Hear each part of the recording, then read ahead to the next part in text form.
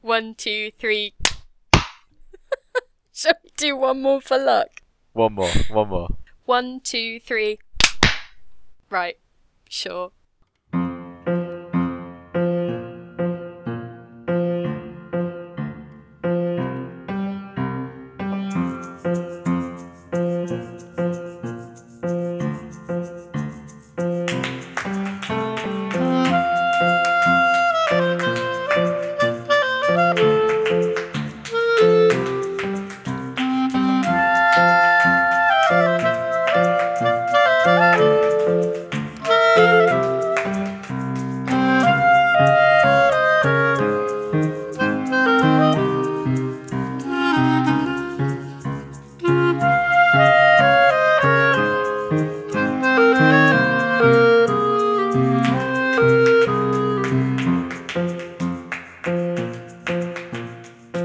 Hello and welcome to the third RPS Electronic Wireless Show. I'm Philippa Waugh, and with me today are Adam Smith Hello. and Brendan Caldwell. Hi. Hello. It is the 7th of June 2017, and we have been, as usual, doing all kinds of video games related shenanigans, which we will delve into on the podcast. But how are you both, first of all? How are you doing?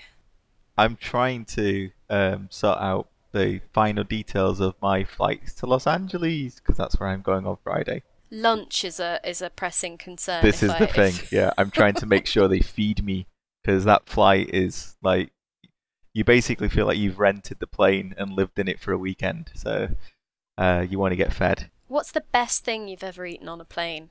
That ice cream.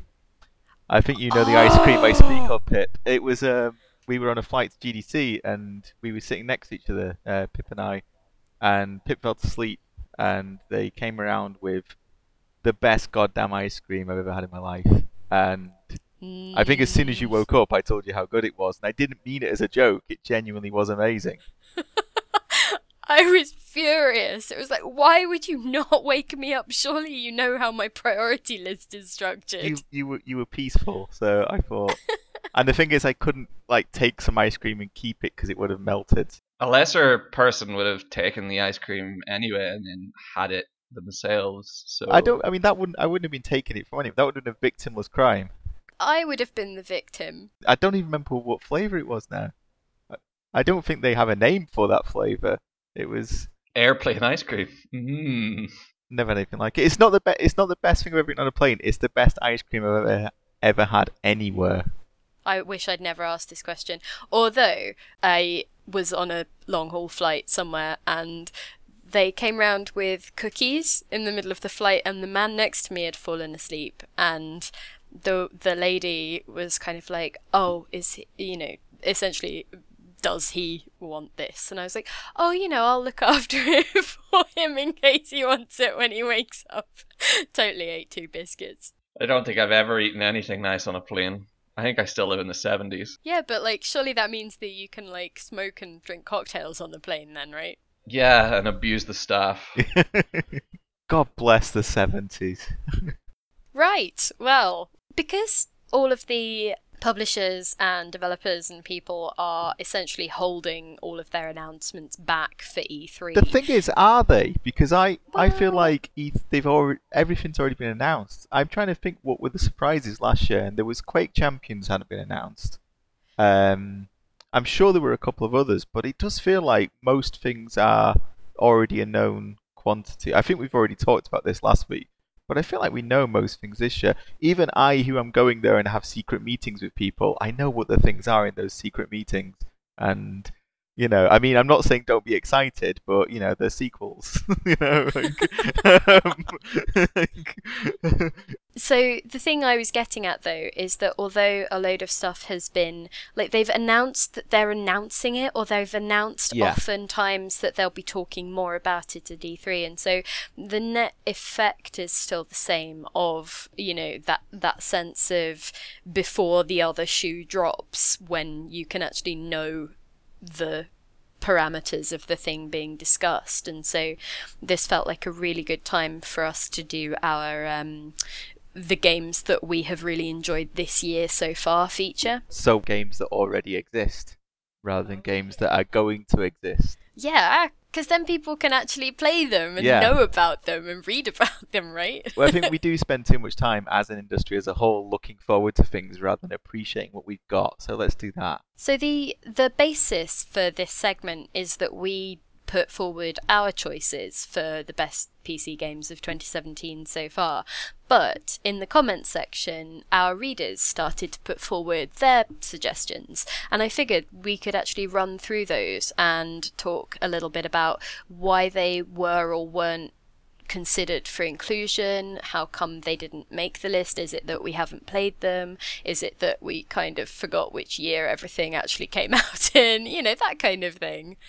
So the first on the list was somebody proposing Hitman and then remembering that Hitman came out in 2016. We did exactly the same thing. It was, I think it had 3 votes on our list, because the list has to be things that we voted for in-house as staff. So it's not just, here's a thing that we think is probably good. Somebody had to put it forward.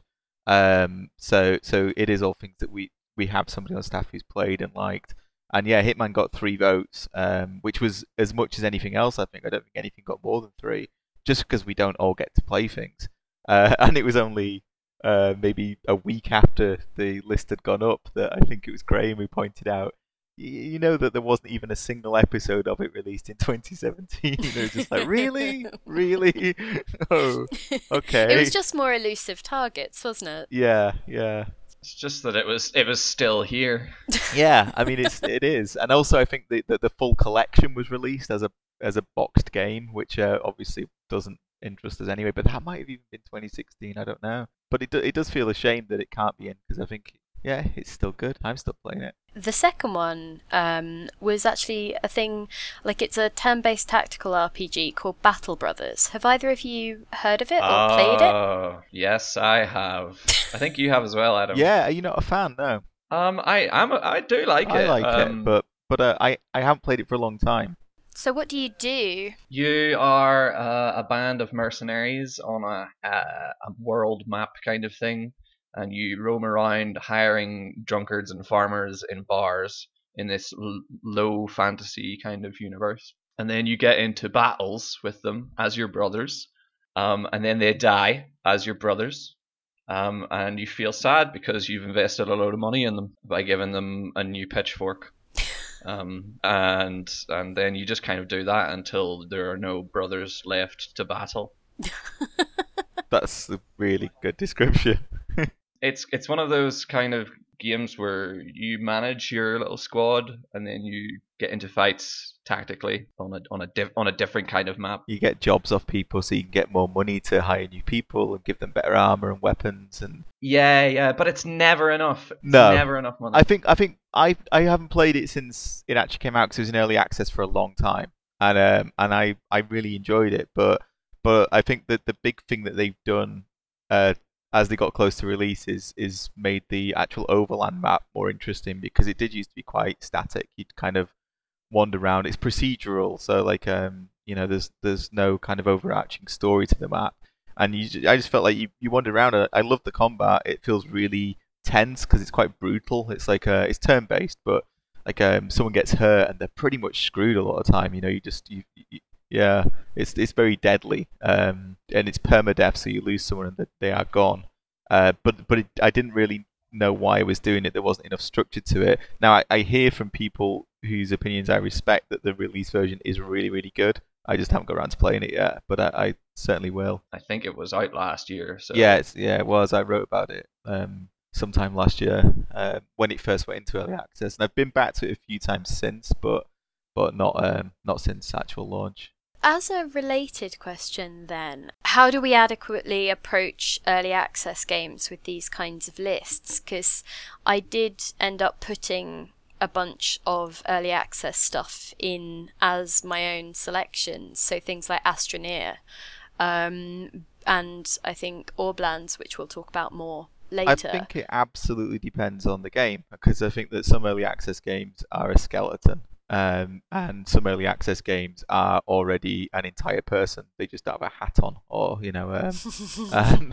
But no, yeah, I think that it depends on the game. If we believe that it's one of the best games of the year, I don't think it really matters whether it's early access or not, because then you get into the whole thing with what's the term, like living games, like games that have been released but are still being tweaked and changed. Well, I was thinking about that with things like Dota and League of Legends and things, because they definitely have patches that are stronger than others, and I've been wondering whether to start lobbying for particular, iterations of that to be included in the games of the year stuff, or when a particular game does an event well, Yeah. So, obviously a lot of these things are MOBAs, but you also get it with MMOs, when they do a particular time limited event. If they did that well, then does that then requalify them for being worthy of an accolade at the end of the year, which is an interesting thing. I say no. The only reason I don't want to do that is because if you do that, then it's kind of like opening a whole other, I don't know, can of earwigs.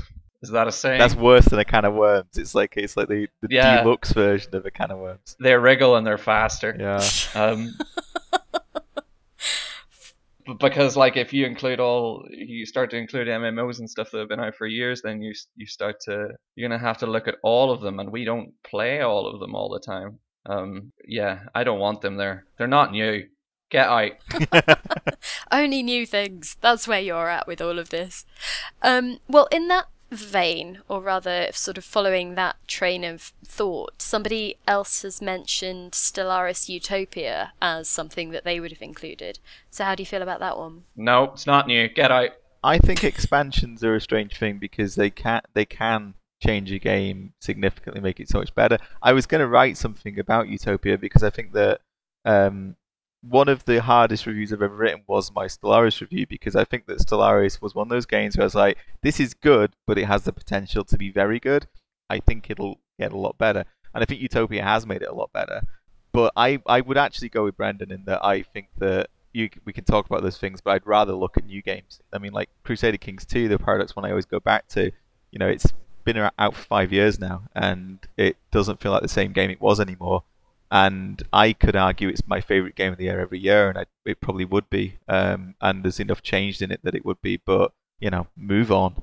I think it's interesting for me in that respect, because I would have wanted Submariner to put Sunless Sea on our best ofs last year, because it really opened that game up to me, and also I think it had fixed a lot of the problems that it launched with, and so the game itself was a better experience, and the expansion was the reason that I picked it up again.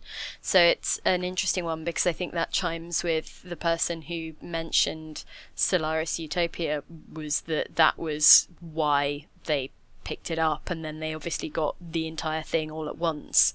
So it's kind of an interesting thing, although yeah, I would think that your approaches are the better way to make sure that we're constantly highlighting new things rather than the same things over and over. What else did people say?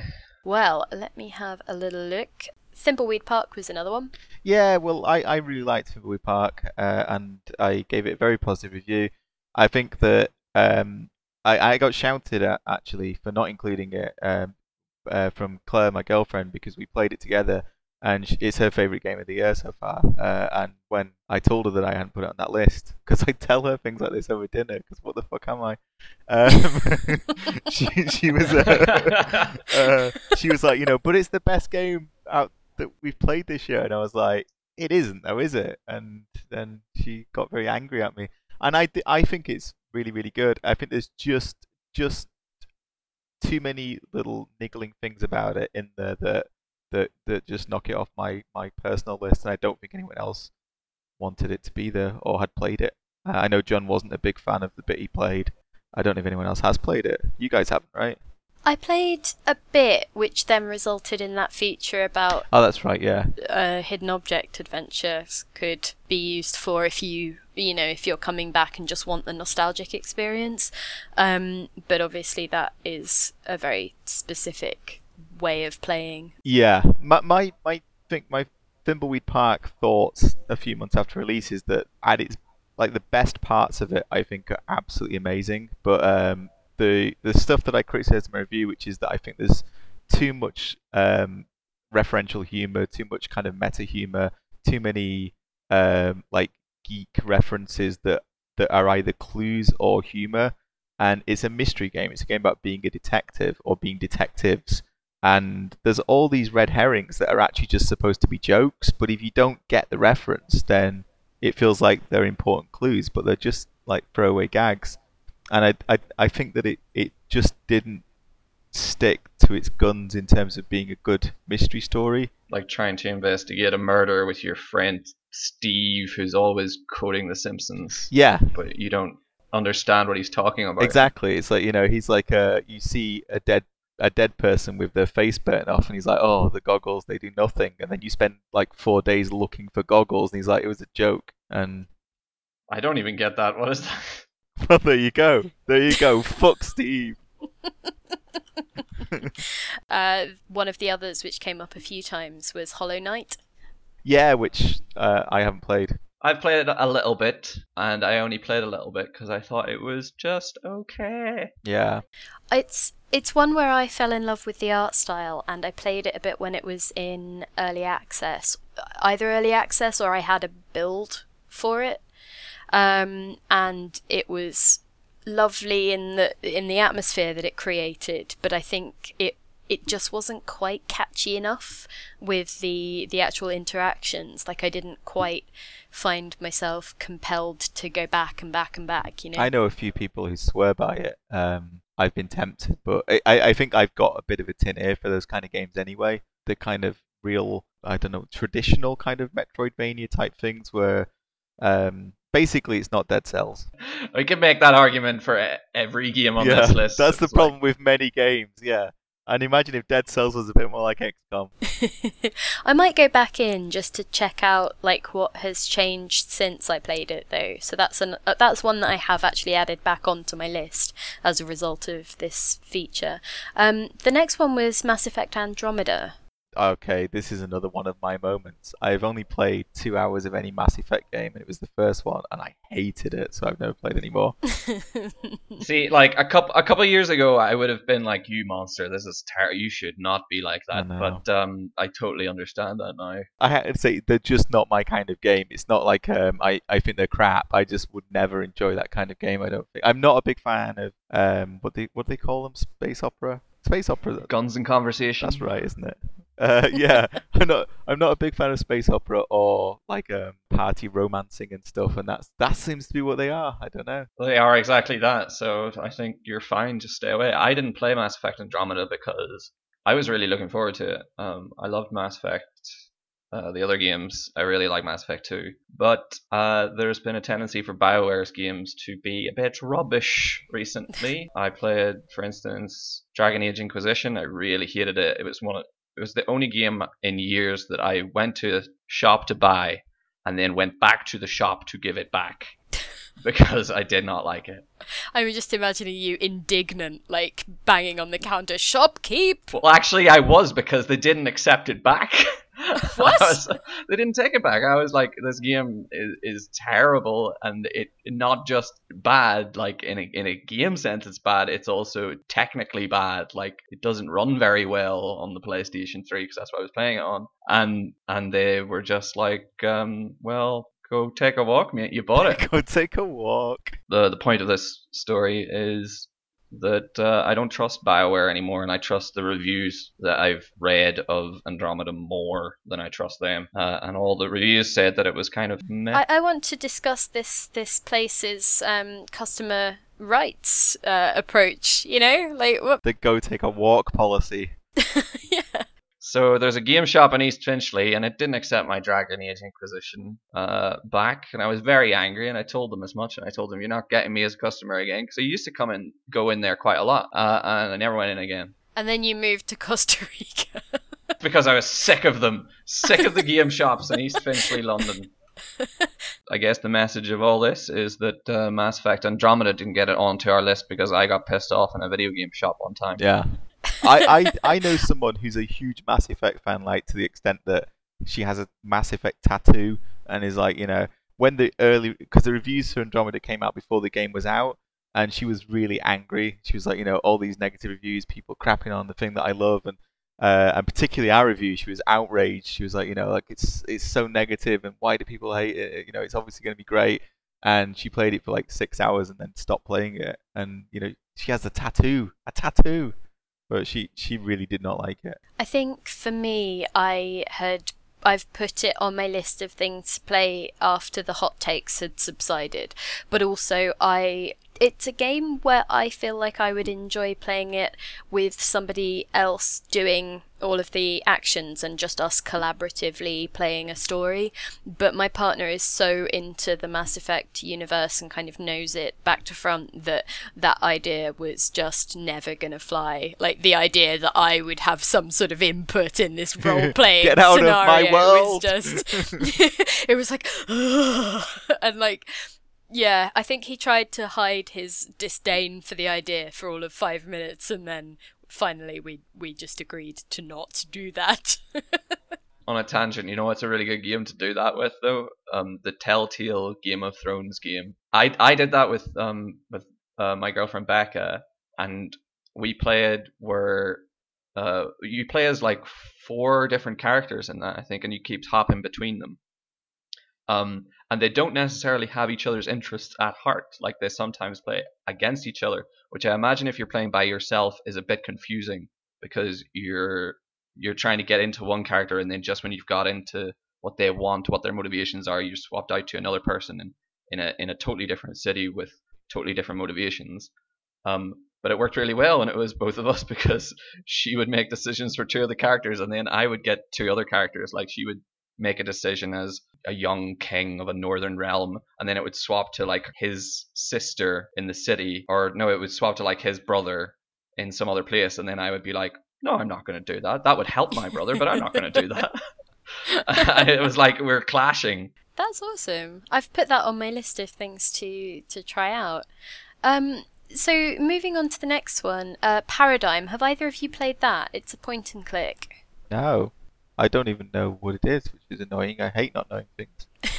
Our recommender, Cayman, says it was released around the same time as Thimbleweed Park, but sadly overlooked by most, which is a pity because I enjoyed it even more. It's another point and click, inspired by the classics, but far more inventive than Thimbleweed Park, and genuinely funny to boot. I have to say, I did see this when it came out, and I was really fascinated by the screenshots of it, and I completely forgot about it, and I did mean to try it, so I shall do that.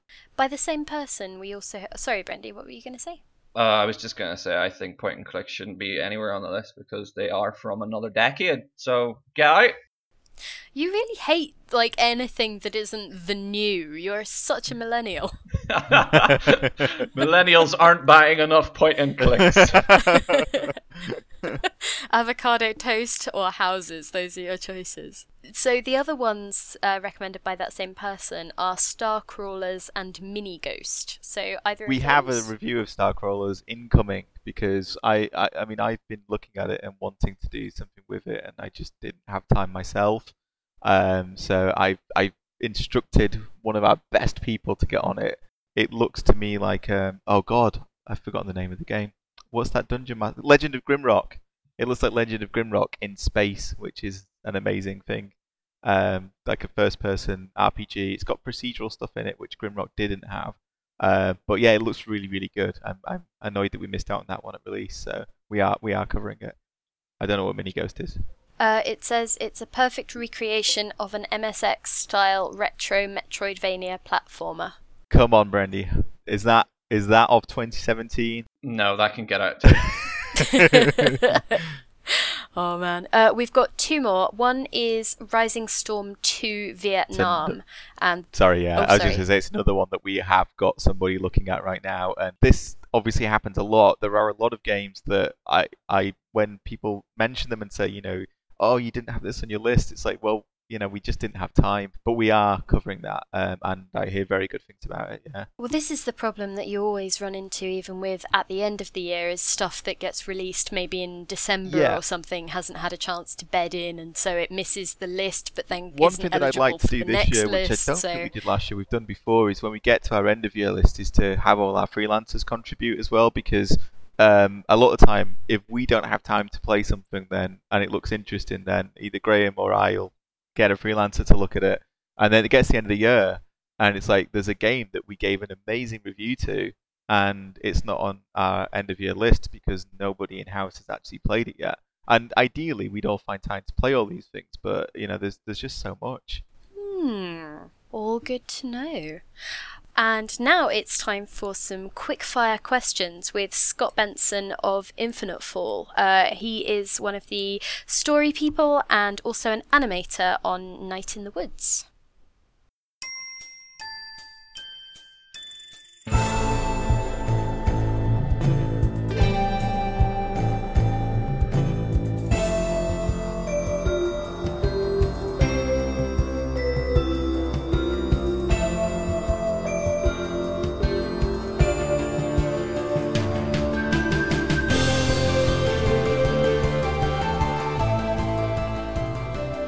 So, are you ready to go, Scott Benson? I'm jogging in place and like shaking my arms out. Yeah. All right, let's go. Would you rather spend a night in the woods or a day in a mine? Day in a mine because it'd be very cool and shady. I think. Can I ask a clarification question? What kind of mine and how deep? Because that might really, really change it. It's a deep enough mine, a medium deep mine. Okay. Am I guaranteed safe entrance and exit? You're not guaranteed anything. It's just a mine. Oh, okay. I'd still pick the day in the mine because it might be interesting. I've spent some nights in the woods. I don't think I've ever spent a day in a mine, so I'll take the day in the mine. Okay, you can revive one store or restaurant that is closed down in your hometown. What do you revive? Skyline Diner. It was really great. It was a local diner place owned by this kind of old, angry Greek guy. Excellent gyros. Euros? One of the two. But it closed down and it got replaced by just some sort of really crappy place. So anyway, RIP Skyline Diner. On a scale of 1 to trash fire, how similar is your own life to the main character Maze?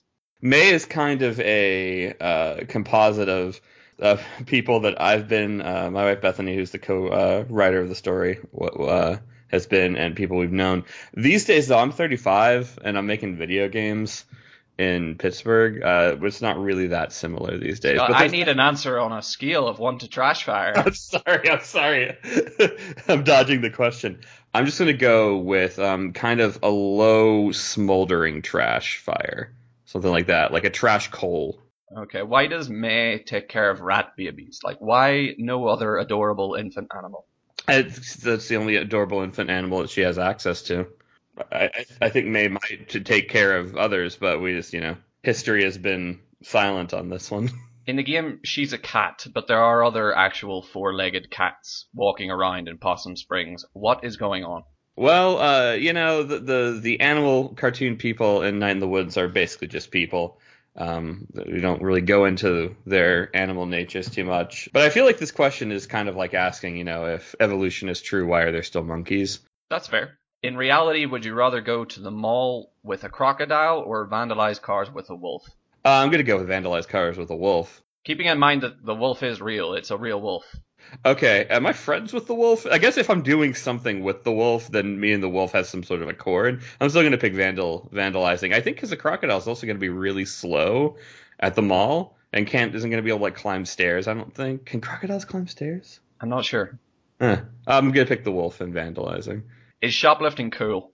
It's not uncool. Okay, I'm going to have to ask you to explain what you mean. I don't know. I think who hasn't shoplifted at some point, right? People shoplift pretty regularly.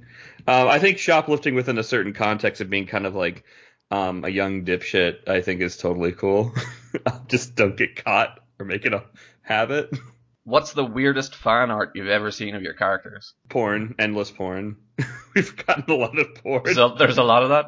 There's like an entire like subdivision of the internet that is just like, all right, but what do their feet look like? So, yep. I'd say foot porn of the characters. That's probably the one that's going to stick with me. Why were there so many delays? There weren't actually that many delays. There was 2, I think. It's mostly just that making a game takes a long time. There's only 3 of us. Like a lot of people, you tend to underestimate a little bit how long something's going to take. And then you realize about 6 months in, oh, geez, this is going to take maybe an extra year. Okay, we're going to try to kind of keep pace and just go as fast as we can. But sometimes that just doesn't work out. And you don't want to put out something that's like garbage, because a bad game is bad forever, but a delayed game is a bummer for 6 months or something. True. So yeah. Can you ever go home again? No, not really. All right. That was such a bummer answer.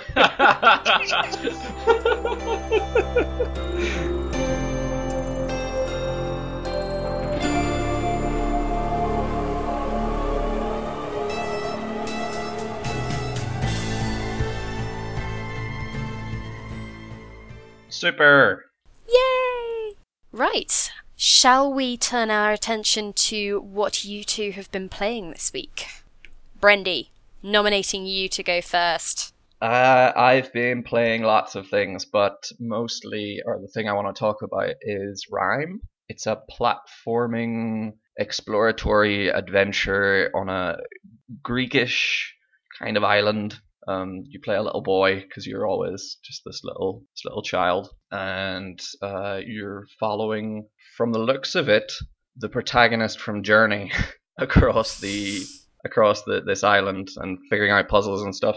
Imagine if Prince of Persia and Tomb Raider had a child, forbade it from ever holding a gun or a sword, and then both those parents died in an accident, and then it was brought up by the protagonist from Journey. And then you've got Rime. Is that your fanfic? That's not my fanfic. That feels like an unspoken canon. But yeah, it's really lovely. It's got a lovely kind of Wind Waker almost art style. I was going to say I expected it to feel a little Zelda-ish, and that's probably just because of the art style. It does feel a little Zelda-ish, although it doesn't have any of the kind of the combat or the item usage that you would have in Zelda, or the the other characters telling you like blah blah blah blah blah blah blah, and then saying like full sentences. This is a totally wordless game. You just follow a fox most of the time. You get this little fox friend very early on, and you kind of like potter around after him, and there are little things to collect and little things to do extra, so you'll find hidden areas and you'll get like a little piece of a puzzle, but mostly it's just following this fox, trying to figure out what the story is, and it's delivered very Journey like. You'll come into a big ruin, and on one of the walls there'll be this huge mural of like a little figure that looks like the child, like pointing to the sky, and there's a bird in the sky and it gets struck by lightning, and you wonder, well, what's that all about? And then you play the game and you kind of figure out what's going on, and the actions in the mural kind of reflect what's going on in the game, and it's kind of the slow burning mystery. I still haven't completed that. I played like 4 hours, so I've just met a bird that's a big hassle. He's such a tosser. Because he stops you from doing like a puzzle in the middle of the puzzle. Like there are these big balls that like big golden orbs that you roll around, and they change the time of day. So the sun goes down and the moon comes out according to how you're pushing these orbs. And you push these orbs to try and make shadows align, basically. And at one point, the bird just like crashes into your puzzle and says, "Nah, mate, this orb, it's shiny. It is my orb now." And he takes it in his talons and he flies away, and you end up doing this huge extra like world just to get this big golden orb back to where it was before, so you could do the puzzle that you were meant to do before. It's like the most annoying sequence, but it's also the funniest in that happened. But yeah, there's lots of really neat things that I love about it. There's a dedicated button for humming. If you press the Y button on a gamepad and there's nothing around, the kid will just kind of go like and do like a little singing hum. Aww. I want to do a feature which is like the top 10 best like incidental buttons, things like that. There's the humming. I know it wasn't on PC, but Red Dead Redemption had the hat tip, which I always liked.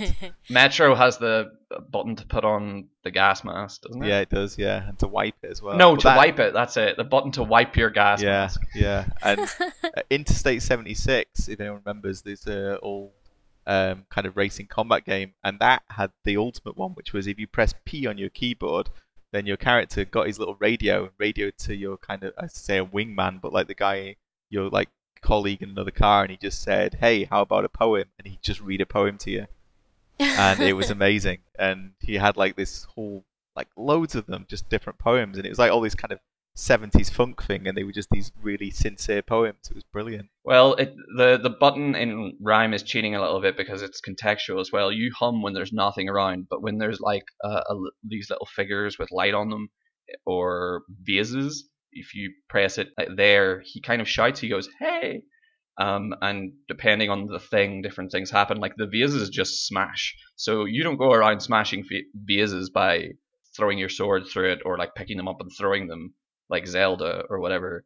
You go up to a vase and you go, "Hey!" and it literally crumbles before your eyes, like it's afraid of the shout. So you're saying there's no combat in this, but can you walk up to a, like, let's say this bird and just like say "Hey," and all its bones start to crack and turn to dust? It will eat you if you do that. Oh, God. The bird is horrible. But I love this button though because at one point I press it like every now and again just to see what he's doing.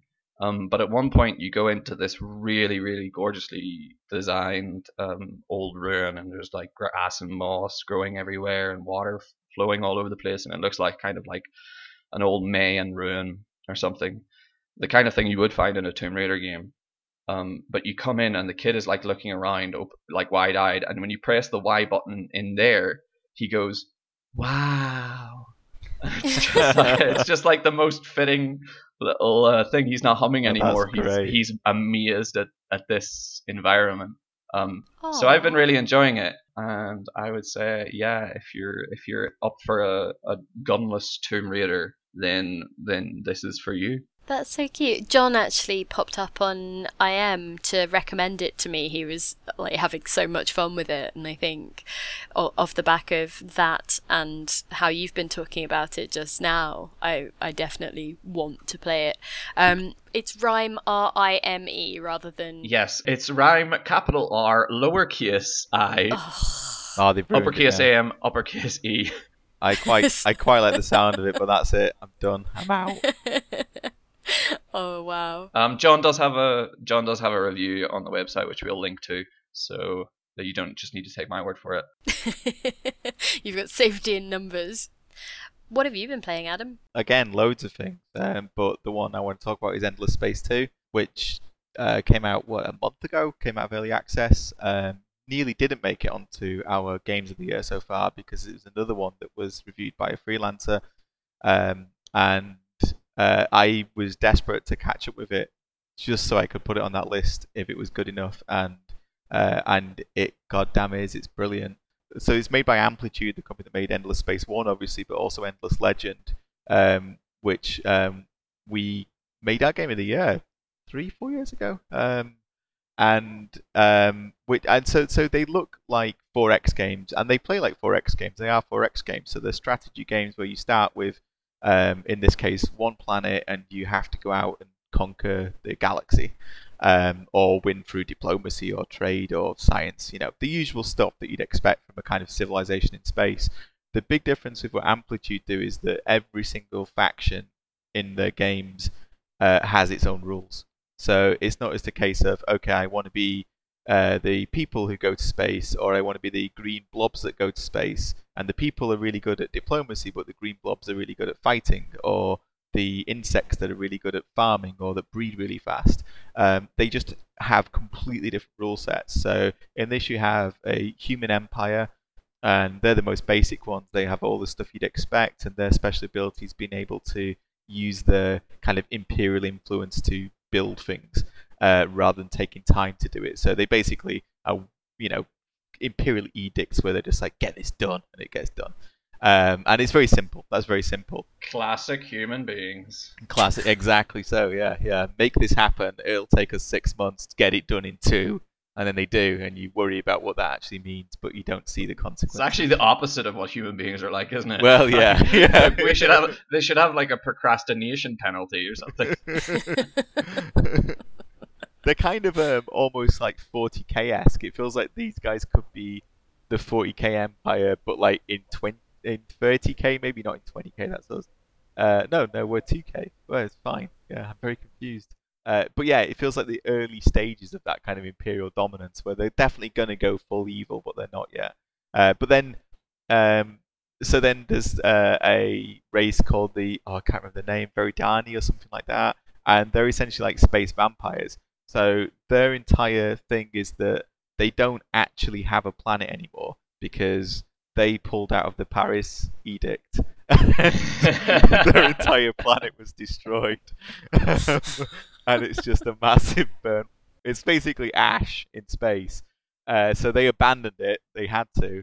And the survivors got on board like a big space ark, and they live on this space ark. And they can't colonize other planets because they're kind of too traumatized by what happened to their own planet, and they're like, we're just going to live in space now because it's too risky. We don't want to anchor ourselves to a planet. And what they do is, the reason I say they're space vampires is they fly around in this big ark, and the only way they can increase their population is by going into orbit around a planet that's populated and sucking the energy from the people who live there. And they just drain them, and then they can spread into new arcs or build new modules for their own arc. So they play completely differently to the humans. And then you have, like, there's an entire faction, this race that come from a parallel universe, and they've been sucked through into the Endless Space 2 universe, and they just want to be left alone. They don't understand what the hell's going on. And then there's one that's all plant-based, and they build vines that spread from planet to planet, and then it kind of spread across them that way. It's just crazy. And it's so difficult to get to know how each one works. So I'm going to do a diary series on it, and I'm just doing the humans. I was like, I'll do one of the really weird ones, and I was like, that's going to take me about a month to learn, so I'm just going to do the humans.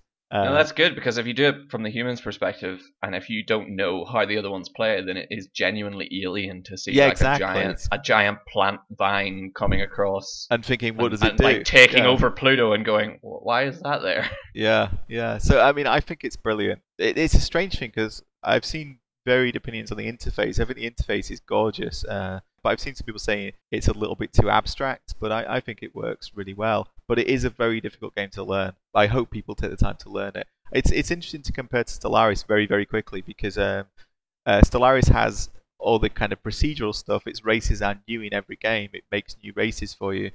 Because of that, because they're not handcrafted, they don't feel anywhere near as strange as the ones in Endless Space 2 because they've been able to just build, like, say, an entire rule set for each race. But yeah, it's very good. That's awesome.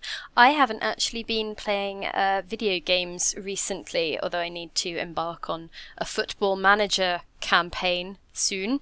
But I went to a board game celebration, as is the UK Games Expo. So we can talk about board games if you two are up for it. What are the best board games, Pipwar? Do you want to know what I liked? Yes. Yeah.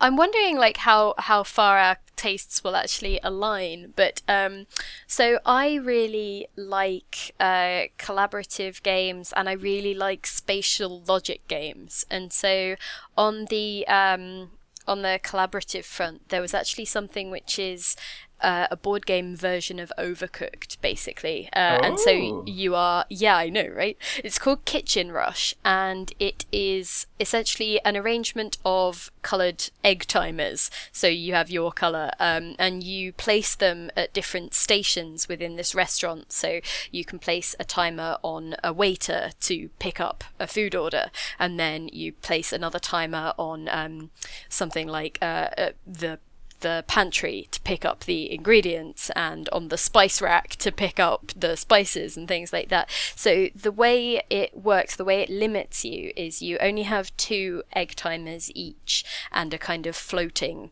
timer that anyone can pick up and use.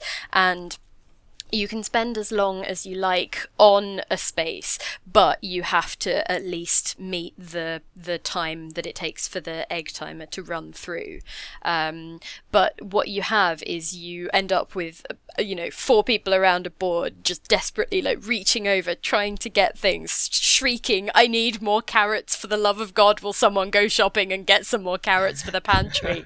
And so it just becomes this really stressful lasagna making operation where you're just desperately trying to manage your finances and your resources, and then at the end of the round you just sort of stare in despair at your recipes and try and work out what you've actually completed and what is a hot mess that can't possibly be served to anybody. And then you get money based on what you successfully made, and there are a few other ways that you can get money, but at the end of it you then have to pay all of your egg timers for their for their efforts. And so you're kind of like, oh yay, we made all of this money, and then it's like, and now we've got one coin with which to start the next round. This is the worst. This sounds great. It does sound it great. was really fun, actually. I had a lot of good times, but yeah, you end up in that sort of shrieking at each other mode, and a lot of ridiculous fun. The instant you said you get 2 egg timers each, and then there's one shared timer, I knew, I just knew the atmosphere of this board game, which is, it's the kind of board game where everybody's hands go in the middle at once and clash each other, and then they just look at each other fiercely as they say, "No, I need to do the pastry." Like, what? Who is in the oven? Get them out of the oven! So yeah, and obviously there's other, like, you can unlock other bits and pieces. Like there's actually a third pantry which has all of this food in, but is locked from access until you pay to get it opened up to you. And so you're kind of like trying to balance the money that you need to make in order to achieve victory at the end, but you also have these resources that would actually help you get through the thing. You can unlock an extra employee, and you can get an extra hob to cook on, all of that kind of stuff. So yeah, that was really good fun. And the other thing which looked super promising and I was so excited about was called the Champion of the Wild. And it's a party game with loads of discussion elements. And so what you actually have is you have 3 different events drawn from different categories, so like speed and power and endurance and all of that kind of stuff. And then you have a hand of animals, and you have to select an animal from your hand to compete in all of those events, and then you argue the case for how that specific animal would achieve victory. And it's stuff like, you have more typical sports stuff, so you've got sprinting or you've got high jumping, but you also have things like just the ability to be stacked on top of each other, or whether it could summit Everest, and so you're kind of looking at this kind of collection of, I don't know, horses and killer whales, and kind of trying to work out like which of them you could make a convincing case for. I remember I argued that a hare would be good for stacking because of how bunnies are always having sex, and so presumably hares were of the similar kind of, and so you could just stack them in accordance with the exactly.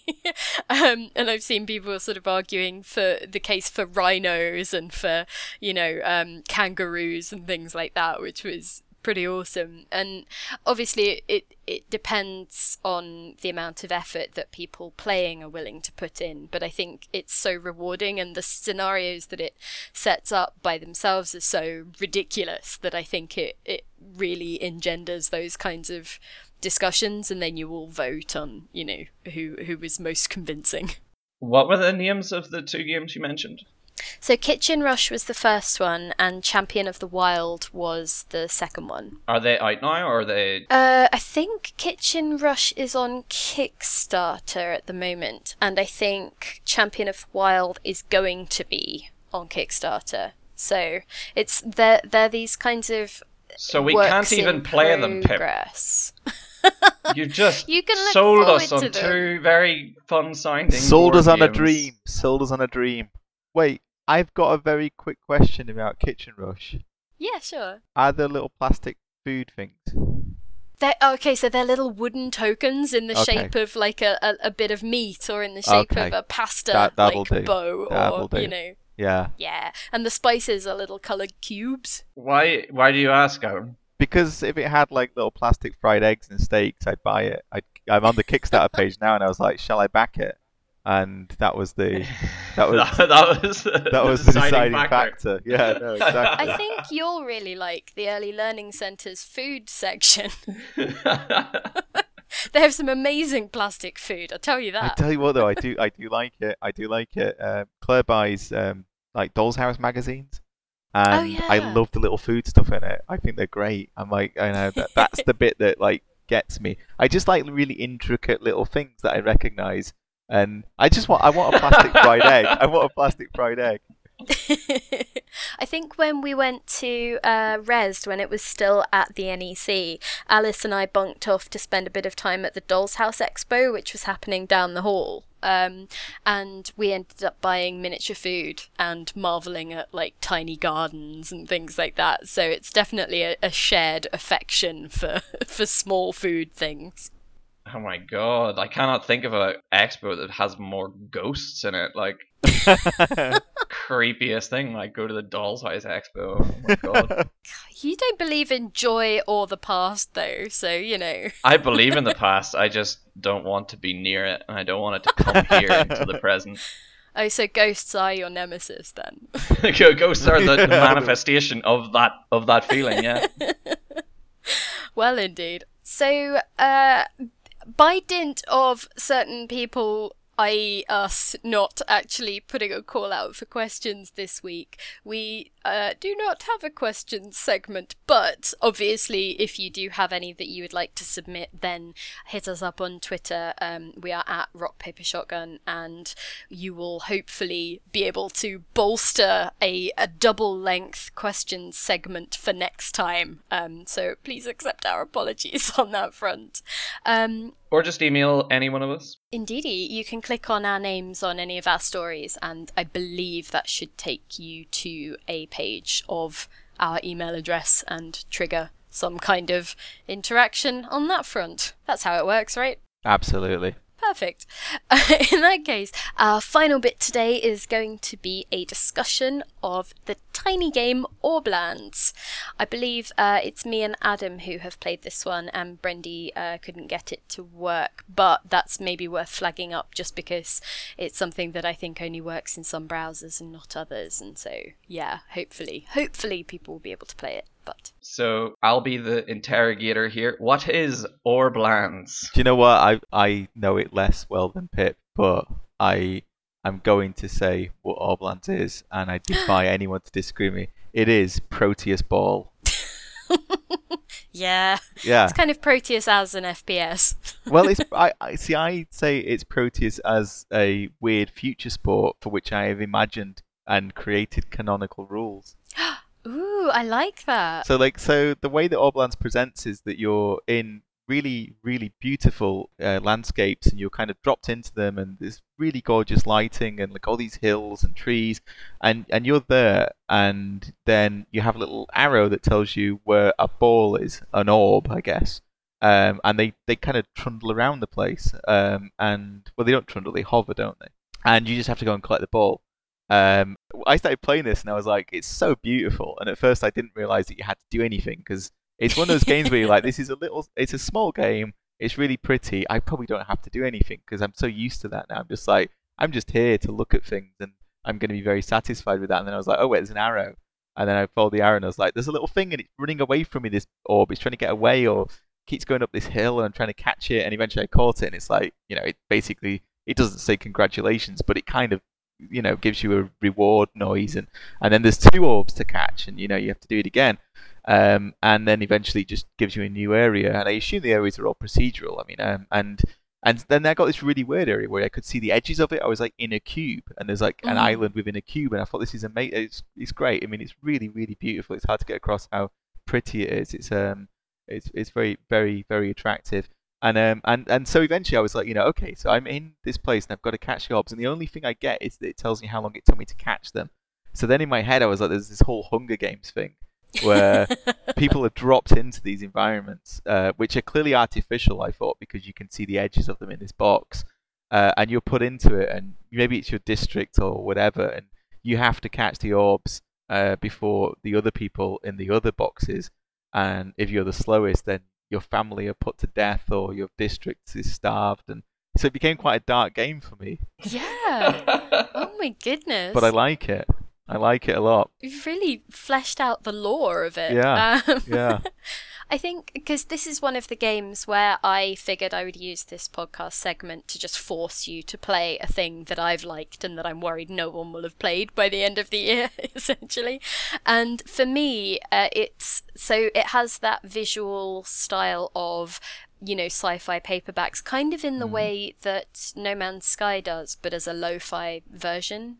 And so you have these rainbow balls that zoom around, and you have a limited amount of ammo with which to shoot them. Oh yeah, so that's where part of the gamified stuff comes in, I guess. But it's more just an artificial, not an artificial constraint, but it's just a different way of making you value those interactions and not just spamming your gun mechanic, I guess. And when you capture one of these things, you do it by shooting it, and it explodes in this rainbow firework kind of effect, which is just so over the top and pleasing and pretty that it doesn't feel shooty exactly. It doesn't feel shooty to the extent that I forgot you shot them. And well, it's because I tend to run right up to them and then just hit them. So each time you max out, you get the target number of balls from that level, it then takes you to a new one. But you can also just trigger the new environment if you just want to have a look around. I mean,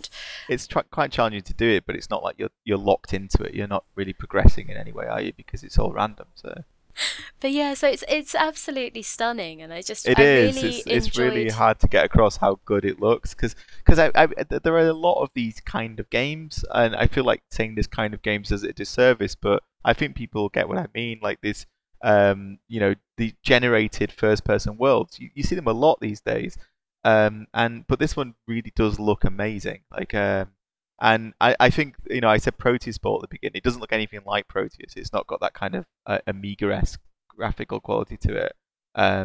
It's a very different look, but yeah, it's really, really beautiful. I was surprised, actually, because I'd seen screenshots of it, and I just thought, it's not going to look that good. It actually looks better because I think the lighting is so beautiful when it hits the water, especially.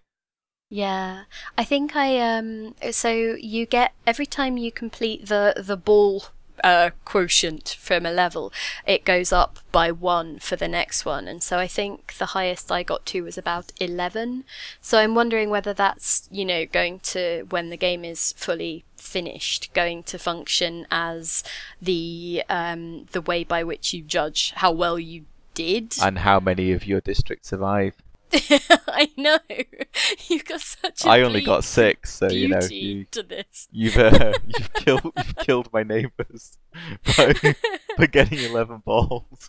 I like that we are sort of, highlighting these little games that people might end up missing. So I think it's good. But yes, that's about it for this week's RPS Electronic Wireless Show. Next week, Adam is actually away at E3 doing all kinds of E3 business. So if you fancy submitting questions specifically about what's going on out in LA, please do so. You can email him directly, adam@rockpapershotgun.com, or you can just submit a question as normal via our Twitter account.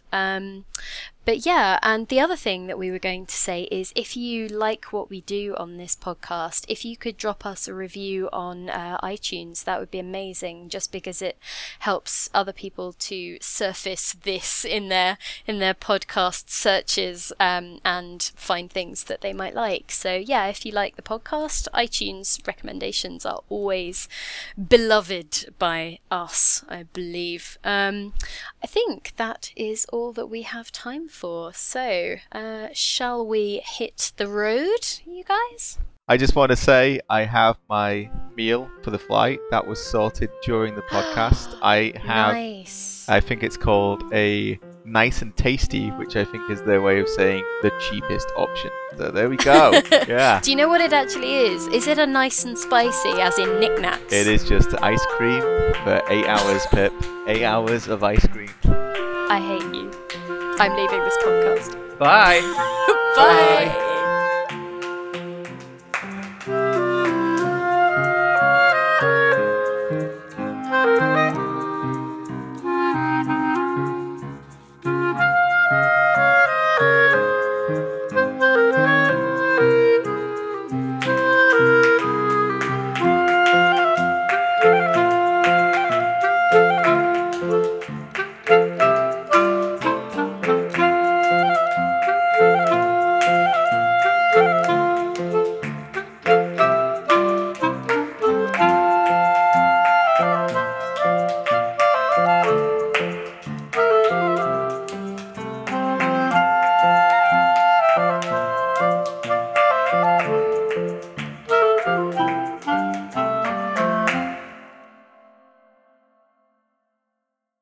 It is weird seeing someone going like, "Hey, that thing you drew with that's like mostly circles and stuff, that is hot." It's like if you posted a really good sandwich you made online, you're like, "Oh, this sandwich rules," and then someone's just like, "I want to fuck that sandwich." All right, okay. Anyway.